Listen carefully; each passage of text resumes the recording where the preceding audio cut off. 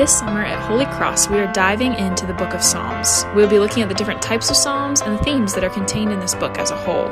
We especially want you to learn about how we as believers can relate to the emotions in the Psalms and learn to pray through those in your everyday life. Join us now as we unpack another Psalm. Again, if I don't know you, I'm John Burwell. I was the rector, that's head pastor here at Holy Cross for 27 years in the 80s, the 90s, and the earlier 2000s. I was the one here when we brought Johnny over from England. Johnny, I still see you're here, and you still have your English accent. Son of a gun. After all these many years, buddy. And where did Trey and that group go? Trey, I have missed you. I've missed your sound of you and Patrick banging on those drums. I've just missed it so much, and you're still wonderful, buddy. Thank you. Thank you. This fabulous place called Holy Cross was home to me for such a long, long time. Some of you know that back in 2014, I got called to be the rector of the Church of the Redeemer in Orangeburg. Now, Orangeburg is one of those towns that you drive by on your way to Columbia or other parts north, and you got to want to live in Orangeburg, and I'm telling you, most people don't want to live in Orangeburg. But if you are ever there on a Sunday, drop in, and we'll do our best to make you feel right at home, I guarantee it, okay? We'd love to have you drop in. Let's get started. For the sermon this morning, I was given a great psalm to unpack. That's Psalm 51, Psalm of Repentance. It's one of many, many psalms that King David wrote. There are a total of 7 repentance psalms in the Psalter, and Psalm 51 just might be the greatest psalm of repentance in the entire book. We say this penitential psalm every Ash Wednesday. I don't know if you remember or not, but right after we've put the ashes on the head there, we come back and we say Psalm 51. And Psalm 51, just like the rest of the Psalms, was originally meant to be sung or at least chanted. And that's why the Psalm and a number of others have instructions for the choir master. You didn't see those in our reading this morning, but the instructions are right above this. And the instructions of the choir master says, to the choir master, a Psalm of David, get this, when Nathan the prophet went to him after he had gone into Bathsheba. That right there sets the tone for what follows here. Psalm 51 is David's plea, David's prayer, David's pain, David's penitence for the wrong he had done. And let me tell you, wrong it was. The actual story is recorded to us in the Old Testament books of 2 Samuel, chapters 11 and 12, and it's a good read if you want to read it. It's a tale of lust, intrigue, deception, and murder. Sounds exactly like a Netflix movie today, but David was the second king of Israel, first, of course, being Saul, and David was loved and adored, mostly for his military prowess, but the Bible also intimates that David was, shall we say, easy on the eyes. He was a handsome young dude. And in the spring of a particular year, the reading about them starts out in the spring of the year, which was the time that kings would go into battle. Instead of going into battle, David stayed at the palace. By the way, that is a surefire way to get yourself into trouble when you're not where you're supposed to be and you're doing things you're not supposed to be doing, idle hands and all that. David was up on the roof of his palace, and he saw a woman across the way bathing on a rooftop. She was the wife of one of his best soldiers. And the soldier, by the way, was in battle at the time, which is exactly where David was supposed to be. The soldier's name was Uriah, as in Uriah Heep, and his wife's name was Bathsheba. Sound familiar? What happened here? David was so smitten by her that he summoned her to his palace, and then he committed adultery with her, and against her will at that. Probably just a few weeks later, Bathsheba discovered that she was with child, and she sent word to David to let him know, and that meant that everybody would know that she had committed adultery because her husband was out to war. Not good for her. Remember what the Old Testament things were about things like that? And David was the beloved king. This was not good for his PR, let me tell you. So to try and cover up this egregious act, this sin, David sent word to the battlefront, and he tried to arrange for Uriah to come home and spend some time with his wife, And Uriah had a little more honor than David did, Uriah didn't think that he deserved the luxury of coming home when all of his compatriots were out there still fighting in the battle. So he graciously declined the invitation, best thing I can say. David tried one more time. He summoned Uriah to the palace and got him drunk. But still, Uriah resisted. So David sent Uriah back to the battle with a concealed message for the unit commander, and the message was, put Uriah up close to the front of the battle here, the front of the battlefield, so that he probably will get, an arrow or something like that. And mission was accomplished. After a period of mourning for her husband by Bathsheba, David took her to be his wife, and David thought he had gotten away with all these sins, and avarice, coveting, adultery, murder. If you want to look at it, it was all 10 of the big 10. But after a period of mourning, like I was saying, he figured he'd gotten away with it. He figured that nobody would know what he had done. Guess what? Somebody knew. God knew. And God was not happy about it. God told the prophet Nathan what had happened, and Nathan in turn nailed David to the wall. Took major nerve to do that. Took guts, took fortitude. Nathan rebuked David, and he informed David of what God was going to do to David and his children and his children's children, his children's children. But Nathan assured David that he would not die because of his sin, because as Nathan put it, the Lord had put his sin away. Talk about amazing grace. But sin has consequences, friends, and so he told David that he had scorned the Lord, and that Bathsheba's child, that would be David's son, would die. To scorn the Lord is to treat him with contempt, to despise and blaspheme him. So David, in turn, writes Psalm 51. Psalm 51 is a window into David's heart. He bears his soul. He cries out to God. Some of you this morning may be despising the Lord right now in the way that you're living. You may be treating God with contempt and scorn. And if you are, God wants you to turn to Him today and repent. Could be that you have cried out to God in words that are similar to this psalm on the board here, on the screens here. When you're confronted with sin, what you do is two things. First of all, you admit your failure, and number two, ask for forgiveness. Admit your failure, and then ask for forgiveness. That's all you got to do. You see Psalm 51, and we're going to look at verses 3 and 4. They're up there, 3 and 4. Look at verses 3 and 4. It says, for I know my transgressions. Believe me, I know my transgressions. And my sin is ever before me, he says. Against you, talking about God, you only have I sinned and done what is evil in your sight. I mentioned the boldness of Nathan to confront David about this sin. It was a huge risk. David, after all, was the king, off with his head and things like that could have resulted. But David didn't blow up. He didn't get angry. He didn't tell Nathan to mind his own business. He didn't even use today's favorite line. Hey, don't judge me. He didn't claim, well, everybody makes mistakes. No, David owned up to his sin, and that's what Psalm 51 is about. He says, I know my transgressions. What he's saying is, I realize what I've done. When he says, my sin is ever before me, he says it's on his mind, day and night. It's all I can think about. What is your response? What is your response when you've been confronted by sin? Either somebody's confronted you, either by the Holy Spirit, or a fellow believer has confronted you, or God forbid, some preacher has said something to you. Whew. What happens? Do you blow up? Do you get angry? Do you dismiss it? Do you excuse it or justify it? What have you done after similar circumstances, gone through a similar experience? And yes, we've all sinned. Do you say, well, it is what it is, whatever?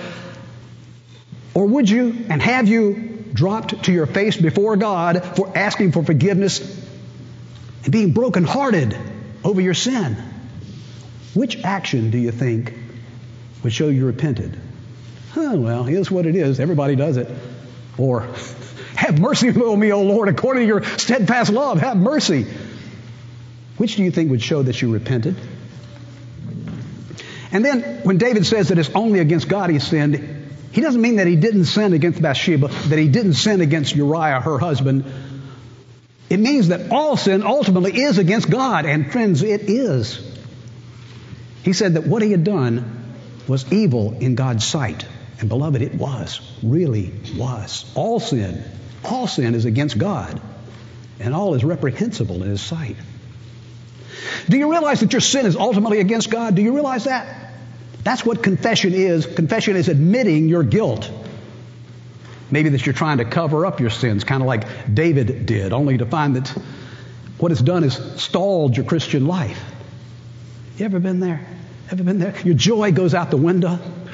You're thwarting the plan that God has for you, and all of a sudden the church services are no fun. The preacher sounds so boring, and I don't want to be here. And I think I'll just sleep in today. Ever been there? Ever been there? You're thwarting God's progress for you. It's been said that grace is when God gives you what you don't deserve. Mercy, on the other hand, mercy is when God doesn't give you what you do deserve. You want to find mercy? That's what David's doing here. He's asking God not to give him what he knows full well that he deserves. What do? You, number one, admit your failure, and then number two, ask for forgiveness. What does that look like? You ever cried out to God for have mercy on you? You ever been so devastated by your sin and ashamed of what you did that the only thing to say was, Lord, have mercy? You ever been there? I have. Verse 2, David asked God, blot out my transgressions. Wipe the record clean, folks. Don't hold it to account. Take a look at verses 7 through 12. Would you flip those up there, Robert? 7 through 12, thank you. David says, purge me with hyssop, and I shall be clean. Wash me, and I'll be whiter than snow. Back then, they used the hyssop plant. The leaves aren't that wide, and they used the hyssop plant to paint, like we paint with a paintbrush today. They would use, the organic way. And when Israel was in Egypt, they stuck hyssop leaves in the blood of a sacrificial lamb and then painted over the doorpost so that God would pass over that particular Israeli home. The Passover, you know that. Verse 9, he repeats his plea to blot out all his iniquities, and that is only what God can do. Nobody else can do that. Only God can blot out your iniquities. Sort of reminds me of the comfortable words we say in the old service, if anyone sin, we have an advocate with the Father, Jesus Christ, the righteous one, and He is the propitiation for our sins. That is more than a perfect offering. It is doing something that nobody else can do, wiping them clean with the power of His blood. Beloved, I mean this. You ask for forgiveness, God will forgive you. Not me. I've been just no. He'll forgive even me, even Burwell. God forgives. Go to Him now. Ask Him. You'll see. Then beginning in verse 10 down there it says he sings a song. Verse 10 he says, "Create in me a clean heart, O God, and renew a right spirit within me. Cast me not away from your presence. Take not your Holy Spirit from me." Verse 12, "Restore me to the joy of your salvation and uphold me with a willing spirit." Question, why are you letting Satan rob you of your freedom in God? Why are you doing that? God doesn't want a pound of flesh. God wants your heart, just like He wanted David's heart. When you sin, do you try to atone by... I've done this. You try to atone by doing more religious things. God, get me out of this. You bargain with God, get me out of this, and I'll be more faithful to my church attendance, I promise. And I tell you what, I'll read the Bible. How about that? I try to serve somewhere in the church. Would that help? Why are you doing this? Why are you doing this? He has already paid for your debt on the cross. It's done. There's nothing more you can do. Just go to Him. Just go to Him today. Do it today. Go to Him before you leave this morning. Number one, admit your failure. Number two, ask for forgiveness. Freedom in the Lord is a result. And yes, it's that simple. It really is that simple. He doesn't expect you now to go right back out and do it again. You don't get a hall pass here. It's nothing like that. But freedom in the Lord really is that simple. Let me tell you a story that I told originally back in 2013. Some of you were here back then. It's one that you may have heard other preachers use since then. I think it underlines everything I've been saying today. Here we go. Young boy and his sister were visiting grandparents one summer, and the grandparents gave the boy his very first slingshot. What a time. Having such great. He practiced with it, and the little boy got so good at it, he could actually hit a target every now and then. He could hit it right in the bullseye, One day, the boy was walking in his grandmother's backyard, and he spies his grandmother's pet duck. On impulse, pow! And the duck falls over dead. The boy panics. He hides the duck in a woodpile, only to look up and see his sister, Sally. Didn't say a word, just going, Now, that day at lunch, they were done, and Grandma said, Sally, let's wash the dishes. Sally said, no, Johnny told me that he wanted to help in the kitchen today. Didn't you, Johnny? And then she says, remember the duck. Johnny did those chores and kept doing all his chores and her chores, because every time she would give him this look of doom and say, remember the duck.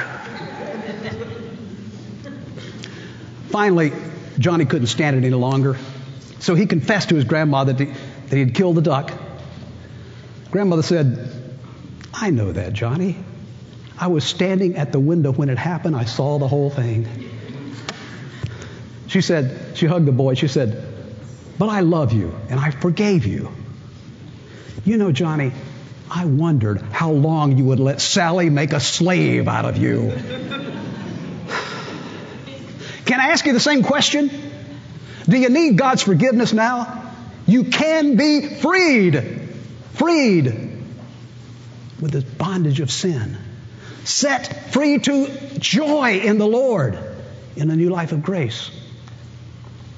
Jesus made this life possible because he loves you just as you are.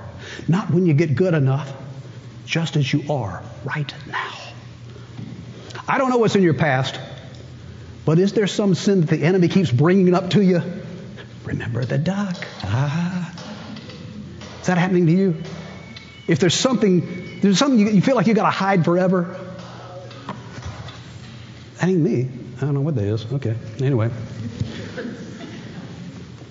I just want you to know that God is ready to forgive you right now. He stands ready to forgive you. And maybe right now you're just wondering how long you're going to let the enemy make a slave out of you. The great thing about the holy cross of Christ is that because of it, God not only forgives, God forgets. Will you go to him this morning? Will you?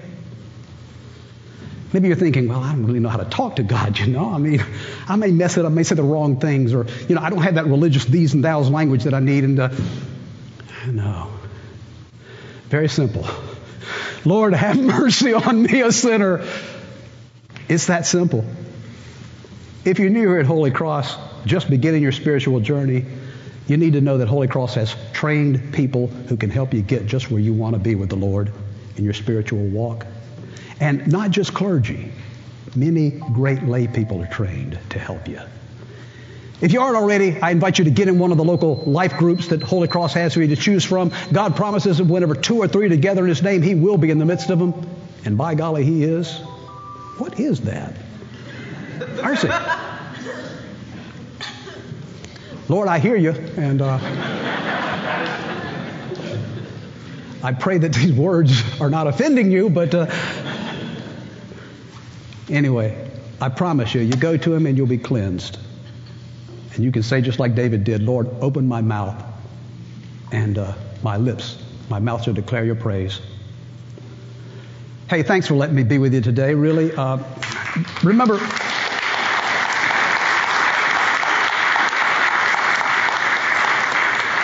I really do miss you guys.